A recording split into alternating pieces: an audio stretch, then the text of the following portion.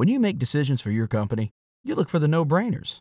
And if you have a lot of mailing to do, Stamps.com is the ultimate no-brainer. Mail checks, invoices, documents, and everything you need to keep your business running. Get rates up to 89% off USPS and UPS. And with the mobile app, you can take care of mailing on the go. Make the same no-brainer decisions as over 1 million other businesses with Stamps.com. Sign up at Stamps.com with code PROGRAM for a special offer. That's Stamps.com, code PROGRAM. When you need mealtime inspiration, it's worth shopping Kroger, where you'll find over 30,000 mouth-watering choices that excite your inner foodie. And no matter what tasty choice you make, you'll enjoy our everyday low prices, plus extra ways to save, like digital coupons worth over $600 each week. You can also save up to $1 off per gallon at the pump with fuel points. More savings and more inspiring flavors make shopping Kroger worth it every time. Kroger, fresh for everyone. Fuel restrictions apply. This is One Heat Minute. Drop of a hat, these guys will rock and roll. What's your name? Wayne Grove. Look like gangbangers, working the local 7-Eleven. Robbery, homicides, take it. Give me all you got! Give me all you got! I do what I do best. I take scores. You do what you do best. Trying to stop guys like me. A podcast dedicated to all 170 minutes of Michael Mann's LA crime opus Heat, 1 minute at a time. Ladies and gentlemen, welcome back to One Heat Minute. I'm your host, Blake Howard, and joining me for the 63rd episode, we are in an hour. We have still got a lot of minutes to go, but we're over an hour in Michael Mann's 1995 crime epic Heat. I am joined once again by, and it was almost by popular demand, he is the producer of the 80s All Over, the amazing chronicle of the entire 80s, every week release in the entire 80s universe that happened in the United States. He is a writer for the Portland Mercury, and right now he's one of the busiest Star Wars aficionados in the online sphere, because Star Wars fandom has exploded this week. Please join me in welcoming back the amazing and the much anticipated Al Pacino impression that awaits with Mr. Bobby Roberts. Hello, Bobby. Oh man, see, I was like, I get to talk about Heat for about an hour. I get to get Star Wars morass going on, but no, you can't really escape it, because Star Wars is so huge culturally that when the decades of fandom schism finally open up and start swallowing people whole, everyone sort of notices. They're like, oh, all right, so how many people of color associated with Star Wars have to get run off the internet before we actually investigate what the hell is going on with these fans? Yeah, so we just started talking about it off air, and I said, Bobby, this is too good. We have to get on air. And we were just talking about tipping points, right? We're talking about strange tipping points, and this is you've been in the nexus. As I saw this exploding, of course, as I instructed everyone to do and encourage everyone to do again, you've got to go at Bobby Roberts PDX is where you're going to find him. And I was just looking to can you please make sense of what the hell is going on? Because I am as we said, you kind of see this behavior coming, and you're purely befuddled, and you think it must be just a few, crackpots out there that are just absolutely lunatics. And then you're like, oh no, this is so bad or so sustained that it's causing people to leave the internet. Like a young girl who's a really talented emerging star doesn't even want to be on Instagram anymore. Like, how is that even possible? Yeah, no, I mean, it's so much of this is just sort of generally built into fandom and or geek culture anyway. And a lot of people don't like to acknowledge that. Nobody likes to acknowledge it because, why want to lead with that? Oh, and by the way, about 5 to 10% of everyone who loves the same thing you love are total shitbags. Like, yes, I agree. Also, I bet you there's some really angry Heat fans out there. There's definitely some people with some issues we could get on the podcast. Yeah, but it's like, fandom and geekery, whatever nomenclature you wish to use, is nothing more than just sort of a microcosm of larger society in general. Yes. And larger society in general it has the same problems. If any problem that people have your fandom is going to have. It's going to map about 1-to-1, or maybe if you're lucky, a little bit less than 1-to-1. But fandoms are just people, and any group of people gathered together for long enough, for a reason flimsy enough as I like this movie, that's the only shared commonality is I really like this movie. You're gonna end up with really terrible people. But the thing that's sort of making this, the Star Wars example so prominent, so pertinent, aside from the fact that Star Wars is huge, is fandom's sort of, I don't know, their reticence to call it out. Like, there's a sense of tribalism with every fandom, and tribalism sort of dictates that you accept and you put up with levels of abuse you wouldn't normally for the, I'm going to put benefit in quotes, benefit of the larger whole. Like, you don't want the tribe to look bad. So what you'll do is you'll hush up the really terrible elements, ignore them, pretend they don't really exist as much as they do, and then continue on. But the problem is that doesn't actually fix anything. All it does is sweep negative elements under the rug, or not even really under the rug, because then they just push the rug up off of them.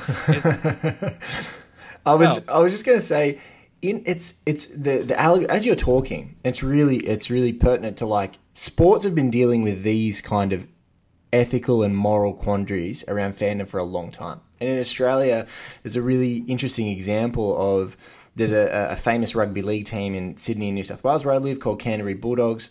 They have a rabid fan base, like absolutely amazing and rich fan base.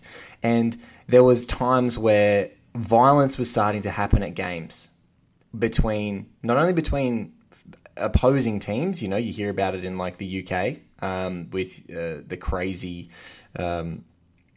like football fanatics, but here in Australia they started going between their fans, between opposing fans, and then their fans themselves, and just doing, like, violent acts. And the CEO at the time, Todd Greenberg, who's now, like, the head of the whole league, was banning members for life for that behavior.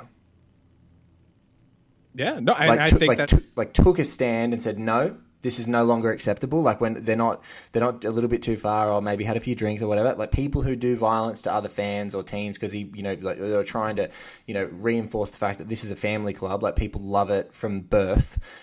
He took a stand, and it's really interesting because what may have been detrimental ended up actually galvanizing those fans who were able to get along and able to not take it to those extremes, to him and to the club, and it's like helped their reputation a lot. But what's weird is that with Star Wars, the ownership, or the people who are running it, as in, like, this guy's a CEO, I think every fan on the internet, which just makes it way more problematic, thinks they own it, like, thinks it's theirs, and it's not.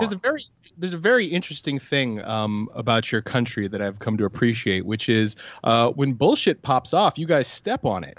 I really like that. Be it a football club, be it a gun massacre. When something real bad pops off, you guys are like, hey, how about we just start banning the hell out of this awful shit? Yeah. And let's see how that works. And more often than not, it works wonderfully.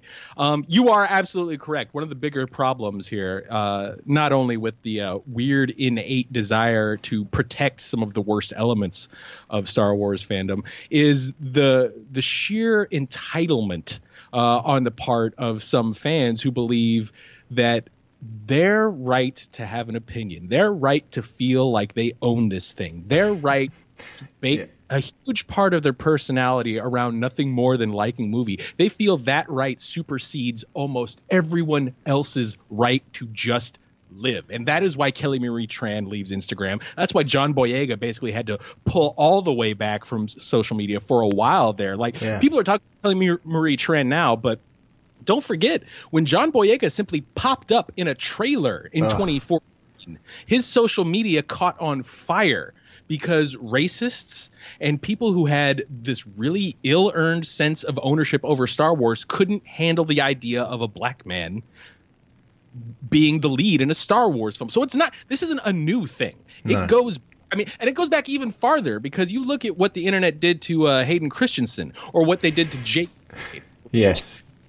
Jake Lloyd really didn't Poor get Jake to- Lloyd. He was a baby. He was like a child. Like, he could only act in 3-hour increments. You can't tease a person. I mean, you can poke fun with your friends when you're watching the movie later, and if you ever met him and you knew him, you might be able to rib him and have some fun with him. Like, and he would probably rib himself. Like, he's an actor and knows, like, people who grow up as an actor know that stuff is sort of like, it's open slather to a certain extent. But when he's a little kid, like, what's his fault? He's acting in 3-hour increments with one of the world's most infamous and, like, vibrant creatives, and if he's not getting the direction that he needs, it's not the kid's fault. It's like the director. Like, but if you want to have an opinion, don't, like, shit on a poor little kid. Like, it's so ridiculous. Well, and the thing that I think people are finally starting to realize and sort of starting to coalesce around, because before, what sort of allowed for this weird, nasty, festering schism to continually grow was this misconception that a fandom could be united, that everybody could come together under a unified goal, and that's not how people work typically. Like, there's always going to be little splits and little fractures. The hope is that they're not that big, and especially when it comes to something like a film fandom, it's recognizing what's important, what's not important, and then, you know, respectfully going about your day. So people are finally starting to realize that, well, maybe the goal here shouldn't be to have everyone unify under a single positive opinion about every single thing that comes out with the words Star and Wars attached to it.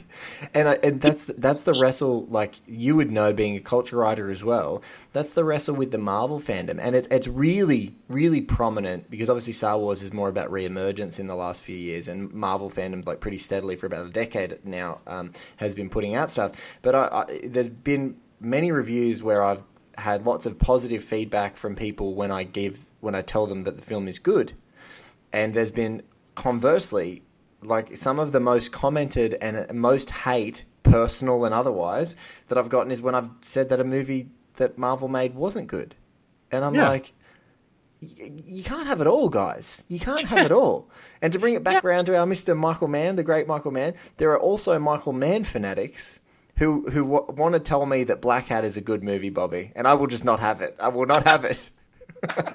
But see, here's the key, though. Like, you're fine with a director, a film series, a person not batting 100%. Like, you don't stake your entire being on the idea that something needs to be perfect, because you are inherently yourself a good person, and you recognize that there is more to the worth of a person than their opinion on a movie. And I think what's happening is Star Wars fandom is finally starting to let go of that weird pipe dream that it can bat 1,000 and that it needs to bat 1,000 to be worth something. And they're sort of embracing the idea that what's really important isn't that there's a unification behind this weird conception of a perfect film series, that what you embrace instead are good people doing good work and enjoying the good things that you do get out of this series. You're not supposed to like everything that comes out with the word Star and Wars on it. No. Not everything made is going to be made and aimed directly at you. That's entitlement.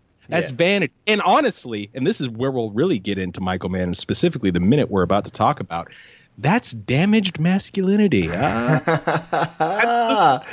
brought it around. This guy is a freaking pro, ladies and gentlemen. A lot of this is dudes, and a lot of this is dudes not wanting to examine their own feelings and their own insecurities. And I believe the minute that we're going to be talking about is very much Al Pacino fronting real hard. Yeah. It does a lot of this movie. The 63rd minute, I think it goes into about... It's about 2.5 minute to 3 minute scene, so it's going to go along, and we only just start getting a morsel of it as we talk with Bobby. But it's really now, you know, it's kind of here where everything's been inferred in Justine and Vincent's relationship to this point. Like, you've seen these weird exchanges, you've seen Vincent be detached.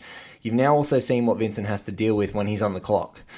So you certainly get an amount of empathy there as well. But it's one of those amazing scenes where you are totally both on the side of both characters, and both again, and in some ways you can have a little bit of both against them as well. Like you can say, oh, Justine, you might have known what you're getting into, and you can also go to Vincent, you can also just not be a dick. You know, and what I love about this scene, and we're gonna quickly watch it together for you guys now, and Bobby and I will just refresh on the scene, and you guys can have a listen. But what I love so much about this scene is I've been able to watch it. I don't know how many times I've watched this film at this point, but the amount of times I've watched this scene, I continue to like both characters equally and see their perspective and see their flaws. And I really appreciate the candor, like just putting it all out there, like, and it's respectful. It's not like a screaming match. We're going to have a conversation here, and at the end of it, we might not like each other much more than we do now, but we're going to at least feel like we're telling our truth for this moment. And so, let's have a listen to the scene, and I'll play it for Bobby and I, and then we'll come back and we'll talk about it with you guys. Bosco, take you home. I didn't want to ruin their night too. What was it? You don't want to know. I'd like to know what's behind that grim look on your face. I don't do that. You know it. Let's go. Come on. You never told me I'd be excluded. I told you when we hooked up, baby, that you were going to have to share me with all the bad people and all the ugly events on this planet. And I bought into that sharing because I love you. I love you fat, bald, money, no money, driving a bus. I don't care. But you have got to be present like a normal guy some of the time. That's sharing. This is not sharing. This is leftovers. I see. What I should do is come home and say, hi, honey, guess what? I walked into this house today where this junkie asshole just fried his baby in a microwave because it was crying too loud. There we go. Oh boy! You know what's a shame is that Diane Venora never got as much work as she should have. Oh, this is what if we're talking about a common theme in this movie, every person in this cast needs more work, and particularly the women. When I see Diane Venora in this, and then she backs up in The Insider a few years later, like, is there a better actor that's working in the late 90s? Maybe not. But pound for pound, maybe not. Ashley Judd? Like, Ashley Judd is, you know, that kind of Julia Roberts, Erin Brockovich level 5 years before Julia Roberts is Erin Brockovich. You know what I mean? Like, she's there in 95 in this film. But, Diane Venora can do anything. It's a thing that we were talking about on 80s All Over, and it's much more prominent there. Yes.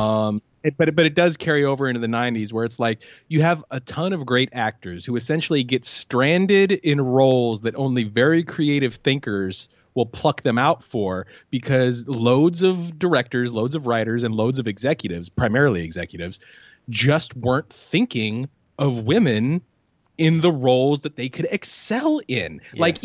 Like you sort of have to wait for like a Michael Mann to show up and give Diane Venora a really meaty role before you're like, oh yeah, that's right, Diane Venora can outact like 90% of this cast.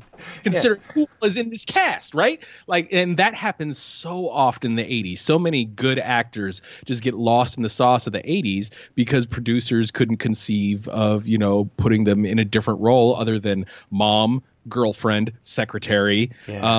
You know, it's not until like the late 90s when Cameron sort of the early 90s Cameron sort of shows, but it was the late 90s when people are finally like, okay, well, maybe we can try and coast on Cameron's coattails here and try in more action-packed roles and such, not counting Cynthia Rothrock. I don't want to diminish the power of Cynthia Rothrock. Yeah, I want to make sure all these are covered. I don't want people coming after me. I think it's the only time Cynthia Rothrock and Diane Venora got linked in the same podcast. I was just going to say, there was almost I felt a disturbance. Millions of voices cried out in joy. There's no silence here. Cynthia Rothrock and Diane Venora. Holy dooly, this is awesome. But yeah, like this.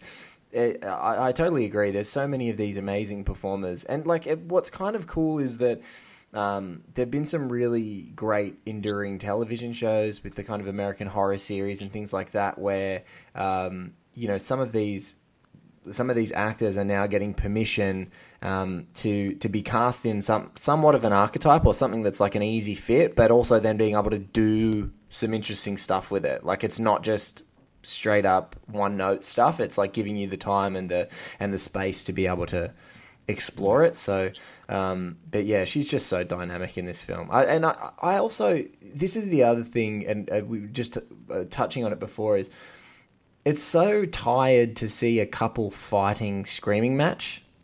And it's so refreshing. And I think it's what's even more tired now is that this is a 1995 movie and we're watching it 23 years later and still marveling at how succinct it is, but just people having a really candid conversation that hits all the beats of like a really full-on fight, but it's just done with respect. And in fact, that probably reinforces what a powerful powerhouse interaction it is because of that.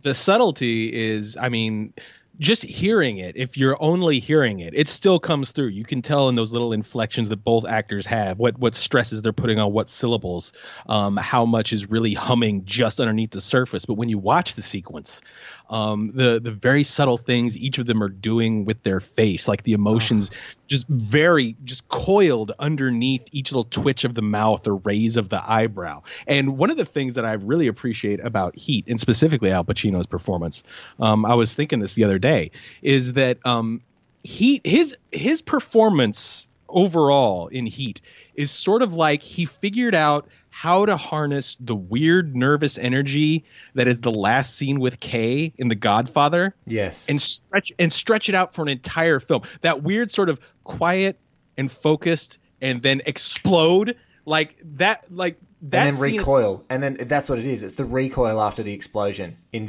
this particularly is like nervous, tense, bang, recoil, and then be ready to go again. Yeah. Wow. And this one scene is very much him.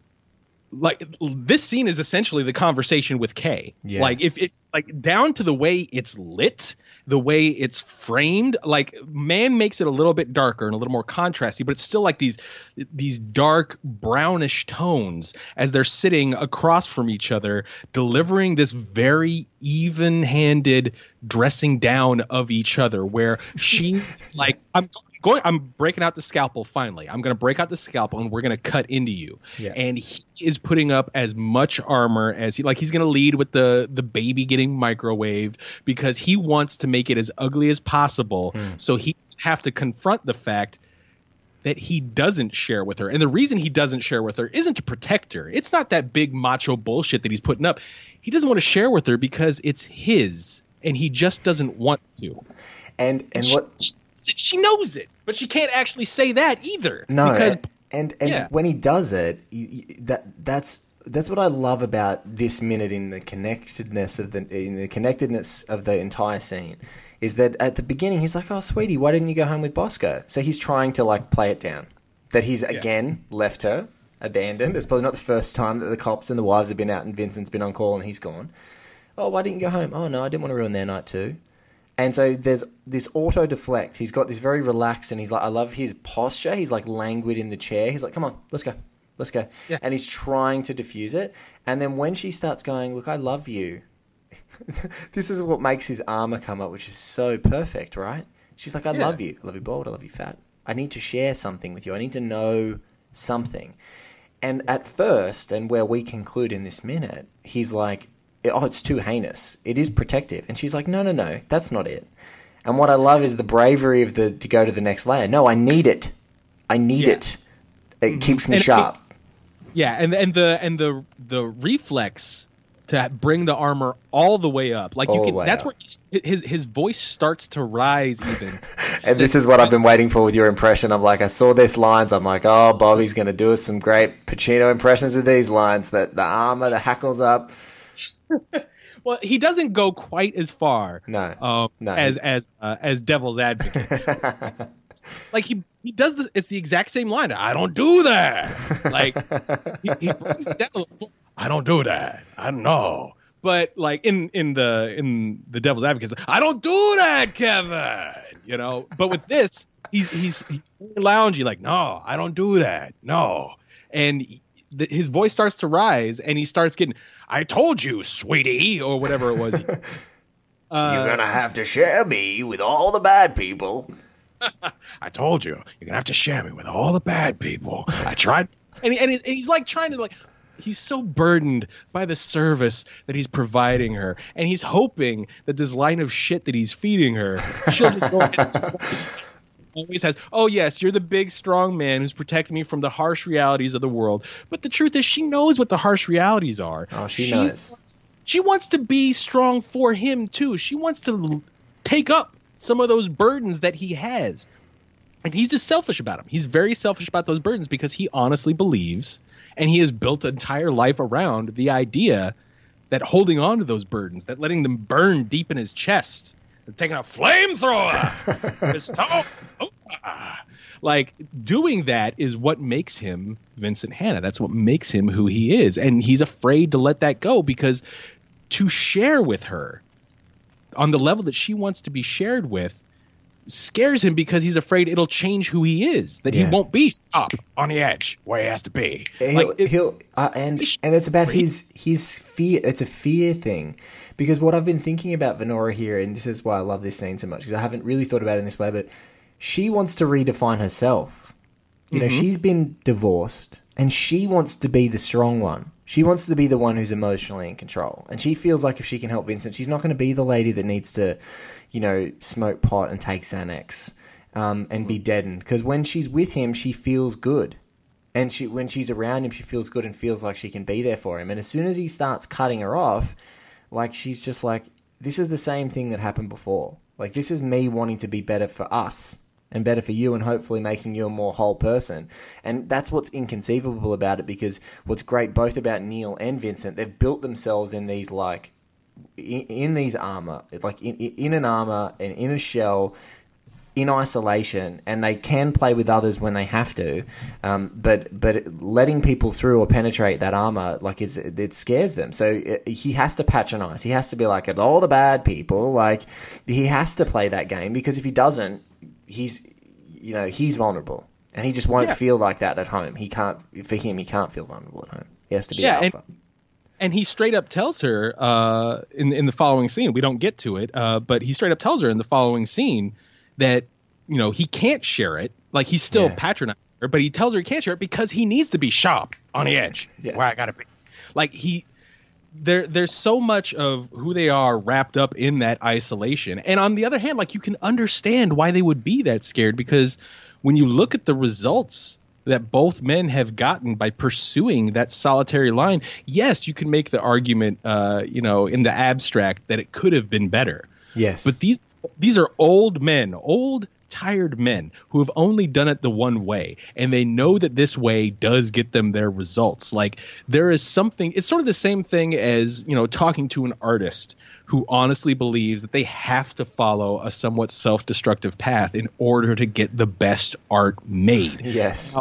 You could talk to another artist who's like, there is no way I'm staying up 15 hours a day every day for 4 weeks to write the great American novel while I pour 5 gallons of bourbon straight into my liver. Like, I immediately thought of Hunter S. Thompson too. I was just like, you know, you're a writer, and some people are like, oh, you got to do it the Hunter S. Thompson way. And you'd look at his diet for a day, and it's like cocaine, tequila, bourbon, tequila, vodka. And you're like, no, I will be dead by 10 a.m. I'm not doing that. I'm just going to sit here and listen to some music and maybe, you know, whack away at the keyboard and see what happens. Well, and what's the other really good story, and I don't even know if it's true or not. It's apocryphal, maybe. I'm not sure. But I remember it was the story as I remember it was a conversation on the set of Marathon Man between Laurence Olivier and Dustin. I know what you're going to say, so please tell it. I love this. And I think it is an apocryphal tale, but I love it anyway. I don't care. I want it to be true so bad. And it speaks to the idea that you have to kill yourself in order to make great art. And so Hoffman is agitated and sweating, and he's fully 100% into the method. And he's playing a scene where he's being tortured, and it's doing a number on him. So he and Laurence Olivier are doing a scene, and I think the scene breaks or something, and they retire, back behind the camera, and they start talking shop. And Hoffman is obviously awed by what it is Olivier is doing in front of the camera, and essentially asks him like what he does to get in that frame of mind, how he prepares for that sort of acting performance. And Olivier basically just, I just pretend, like he's basically hitting his teeth rock, and staying 15 hours a day so he can look, feel, and be as into the role as possible. And Laurence Olivier memorizes his lines and hits his marks and just says the lines that he's memorized. And I pretend that I'm a psychopath for a minute. And what do you? It plays like there's no one right way.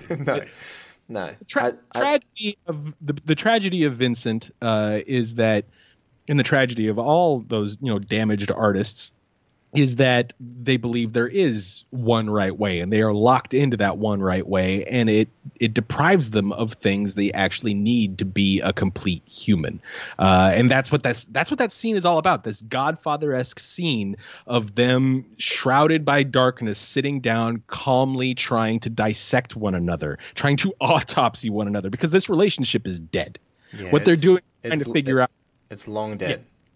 Yeah, and they're just trying to figure out why it doesn't tick anymore. And so they're sitting. It's two corpses, two lovely, beautiful corpses on the slab trying to autopsy each other, and neither of them want the Y cut made. It's a very arresting scene in that way. I think it's also a scene that people in this film, and I've talked, over the series of the podcast and over talking to people, it's a scene that make a lot of people. Sometimes it agitates people. They're like, "Oh, this scene," and I often the more that I talk about it, I find it's exactly that thing we talk about where it's very much causing you to contend with yourself and contend with your own perhaps poor behavior sometimes, or your own isolation for protection, or your own inadequacy, or your own challenges. It's such a great scene because it's just so deft, and everything about it. Pacino walks in, and you're almost embraced. It's so beautiful and warm, this lovely sort of brown light. And as you said, these two beautifully made up people, they're wearing black. It's very staged. We talk about the Kay and Michael conversation, but is there a darker scene than this? Then it's almost Apocalypse Now level lighting. They are just these almost detached heads in these black outfits, having this conversation, and it's just all so beautifully conceived and composed, and it's just luring you in. You are drawn to their faces, every nuance, and what's great about Venora's performance is that so much is happening, but none of it is being so hyper aggressive and so attack that it's putting Vincent off. In my mind, that's how I read it. I read her as like, I really want you to not only listen to what I'm saying, but to hear it. Mm-hmm. Hear me and hear what I'm trying to say to you right now. Because, I don't want us to be corpses. I want us to go further, but I think she already is wholly aware of the inevitable at that point. Yeah, I mean, and that whole segment of the film is really interesting because it's not just that scene with Pacino and Venora. No. Because then you move on to Mykelti Williamson. Or no, not Mykelti Williamson. I'm sorry.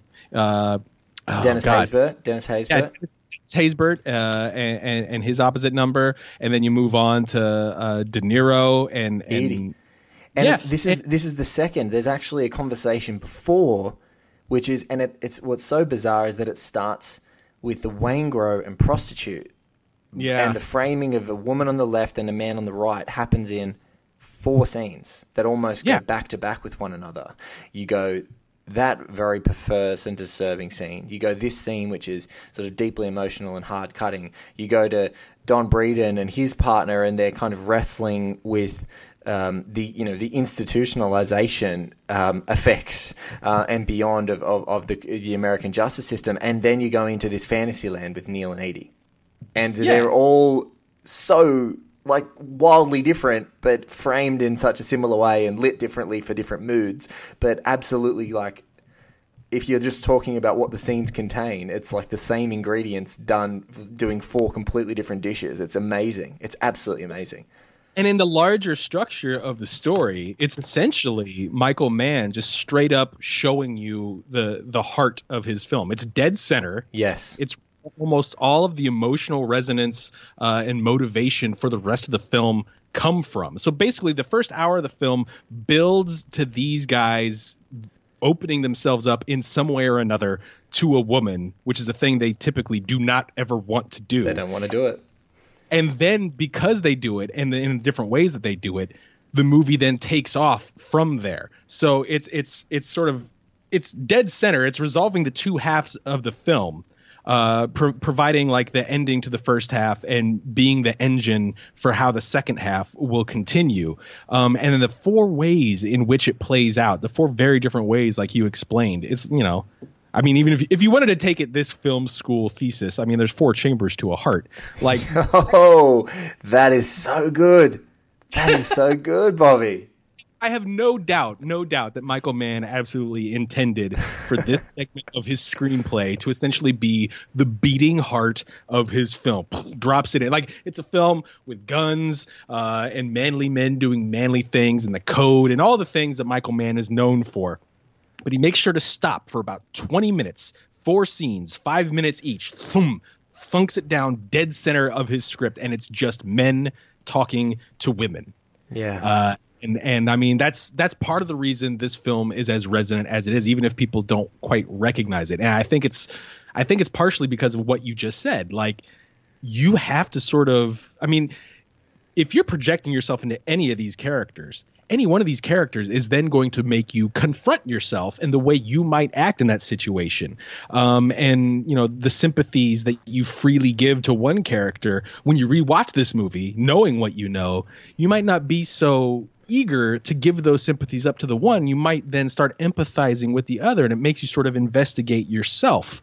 And that's all you want out of a great piece of art, is something to come away with that you can look at yourself, something good that you can take out of a film and then put out into the larger world through your own actions. If you can learn something empathetic from a film and then provide that empathy to other people, then the movie is completely justified in existing. Not that it needs justification to exist, but you've made a really good piece of art if you can say this movie gave me empathy and it allowed me to give that empathy to others in the real world where it matters more.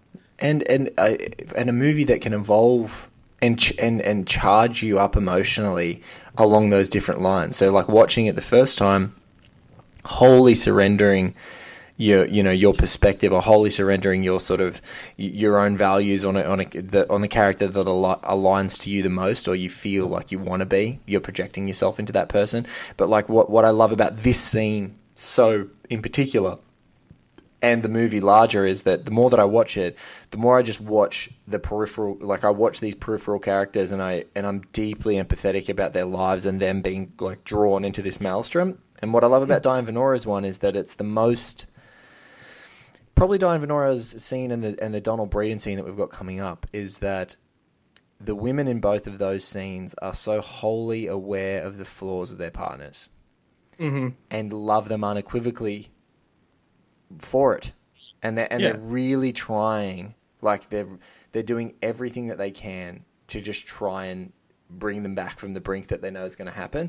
And so now, even especially the Breeden scene that's coming up, and I'll talk more about it when we get there to it with the next guest, but like that scene where she's like, I'm proud of you. And he's like, why are you proud of me? Like because you haven't just reflexively gone back to the life that you could so easily do. But unfortunately in that moment, it kind of dials it up for the fact that he is going to go back to that life. It is going to happen. And it's the same with this. Like you said, they're two corpses. It's done. It's been dissected. It's there it is. Yeah, and that pride and also that fear come together to sort of drive you back to the familiar, back to the ways that you the question of control comes up essentially. Like it's I could be better, but I would have to step out of my safety zone, and I'll have to give up control, and I cannot do that. I will not do that.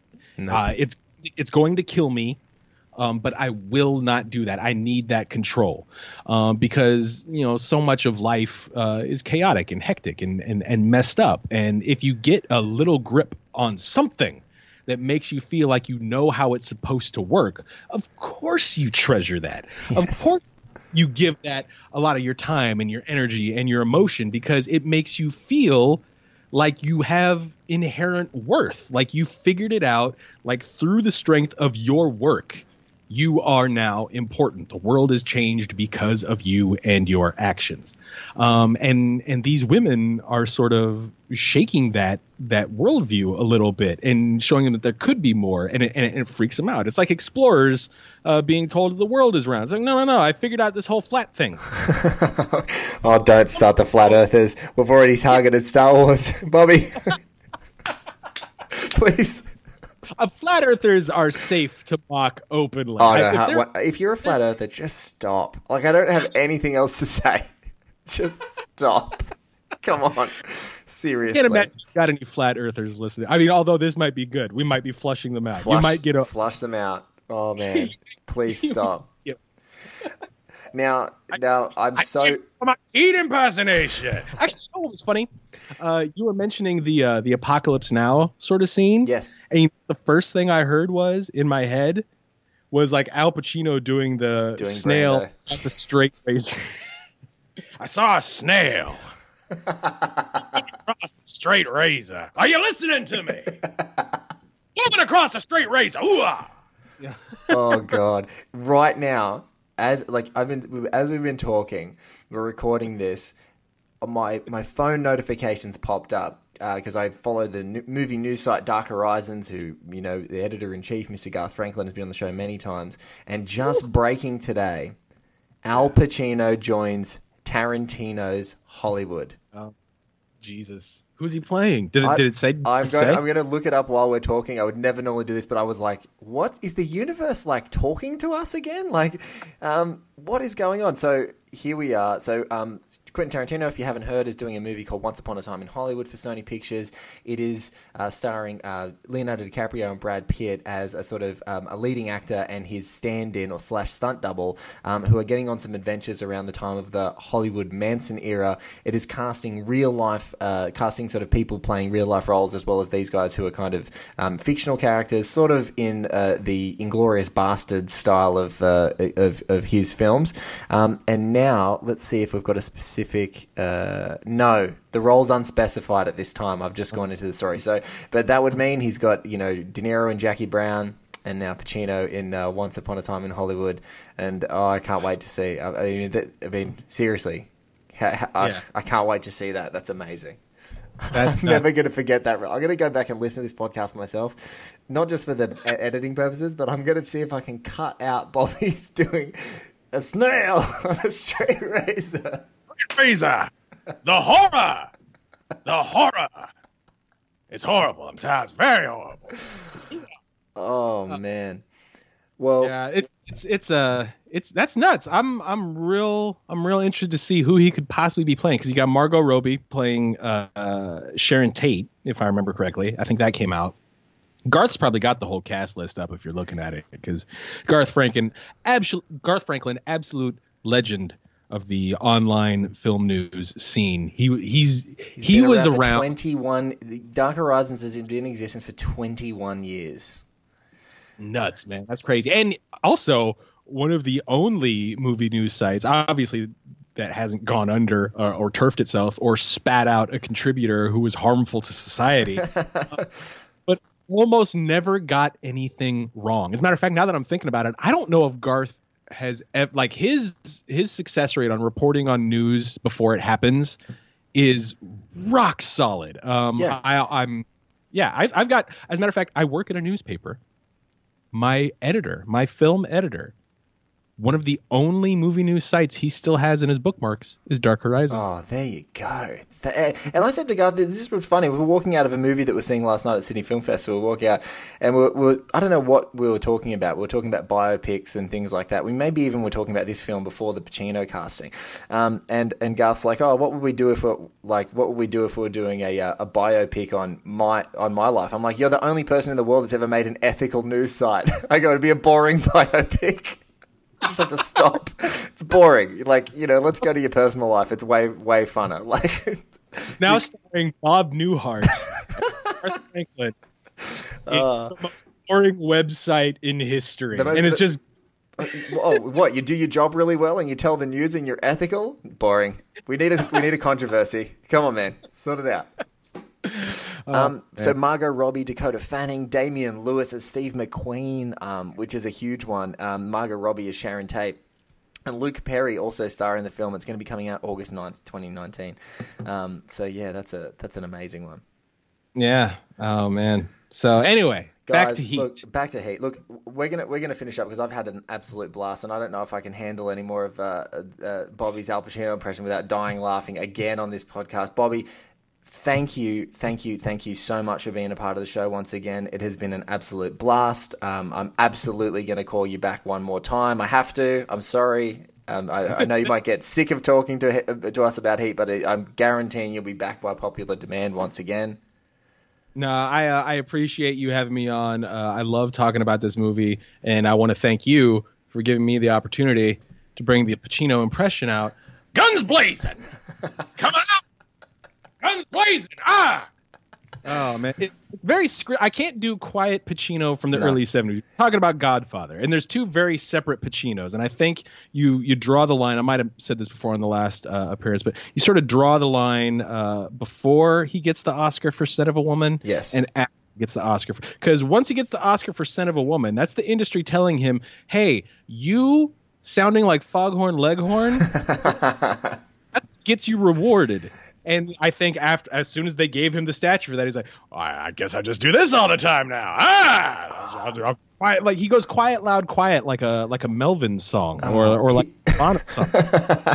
Like a Melvin. So, Al, are you doing the Melvin this time? Yep. Okay, cool. That's fine. Sound recordist, just pull the mics back a whisker because he's gonna go crazy. Yeah, I do miss a quiet Pacino because you talk about the arc of that role, that Michael, like his most iconic role, and obviously the film that they were both, De Niro and Pacino were sort of telling this wonderful parallel story. I would love to see an older Pacino do a really quiet and delicate Pacino, because it's so good. He's so good. Dog Day, Serpico, holy shamoly, Michael. Well, and then maybe that's. It seems weird to think that that's what Tarantino might have in store for him. Maybe. Tarantino doesn't typically go in for very quiet, reserved performances, but on the other hand, they do show up in his films. So maybe that's what he's doing with Al. I can't imagine he's going to have Al come in and go straight up. Al. No way. No, he's there for something special, I think. Yeah. Well, Bobby, thank you so much again for being a part of the show. At Bobby Roberts PDX on the Twitters. You can find Bobby all over the place. 80s All Over. Subscribe, rate and review. 80sallover.com is where you can go there. And also there's a Patreon for the guys. And I think that Scott is now doing some paid reviews that are on that site, so you can pay like 99 cents for some of his reviews. So if you do like Scott, who's great, check that out too. But Bobby, if you're in Portland, you can read him in the paper. So enjoy that. Thank you so much to Garth Franklin for our website design, Paul Davies for our music. Bobby, thank you for that amazing impression. It's just going to be killing me all day. Thank you once again for being a part of One Hit Minute. When you need mealtime inspiration, it's worth shopping Kroger, where you'll find over 30,000 mouth-watering choices that excite your inner foodie. And no matter what tasty choice you make, you'll enjoy our everyday low prices, plus extra ways to save, like digital coupons worth over $600 each week. You can also save up to $1 off per gallon at the pump with fuel points. More savings and more inspiring flavors make shopping Kroger worth it every time. Kroger, fresh for everyone. Fuel restrictions apply.